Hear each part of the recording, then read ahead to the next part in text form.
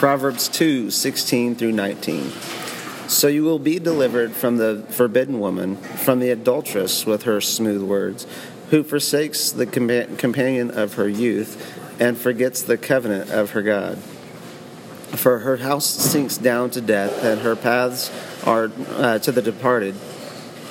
None who go to her come back, nor do they regain the path of life.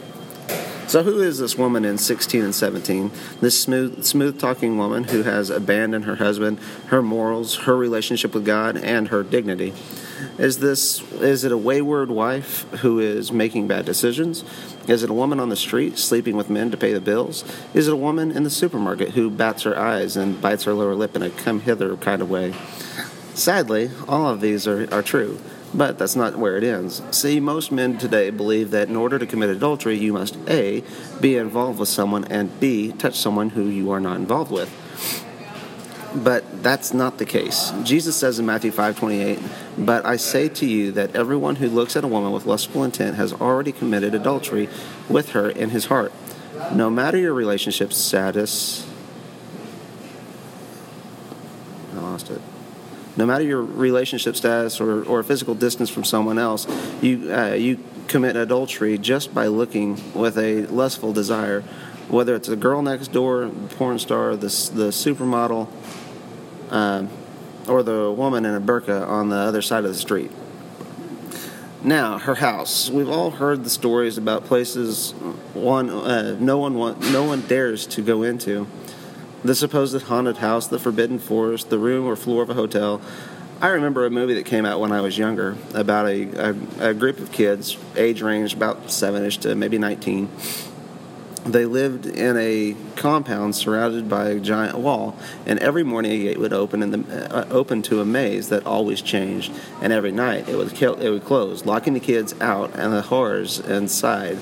If a kid, or runner as they were called, was inside, they were killed by whatever monsters lived in the maze. It was understood that to go into the maze meant death. There was no question about it, and the sound judgment was to stay out of the maze. That's what was best for them. This woman's house, or rather lifestyle, is the same way. Once you get involved with it, you're doomed. No one comes back. It leads to death. In some cases, a physical death with diseases and crazy people running rampant these days. But the real death is a spiritual death, separation from God and eternity in hell. Let that sink in for a second. For looking at a pretty woman who is not yours to look at, you have walked into the adulterous woman's home and deserve hell forevermore. Kind of a dark and dreary devotion. Though I don't want to take away from the seriousness of our sin, there's a second part to the maze story. See, the way the kids stayed fed was a group of unknown people would send food in through a one-way elevator. From time to time, they would get a new kid. This movie focused on the new kid. He's never been there before. He doesn't deserve to be there. He watches and observes for a period of time before he runs into the maze and beats it, for not just for himself, but for everyone. All the kids have to do is trust him and follow him, and they will be safe. Not all of them do, and they stay trapped. One of them loses his life trusting the runner, but freedom is there in the end.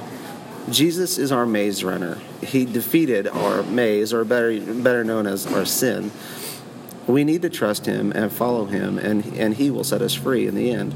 Sadly, some will lose their life for trusting him, but they will gain freedom and joy beyond their wildest dreams. So, to compact this devotion, the adulterous woman is everywhere, in person, images, and videos. No matter your relationship status, you can commit adultery. That path leads only to death, and you alone cannot escape it. Jesus has paid the price for our sin, and only in him can we be set free. Flee from the adulterous woman and run hard after Jesus.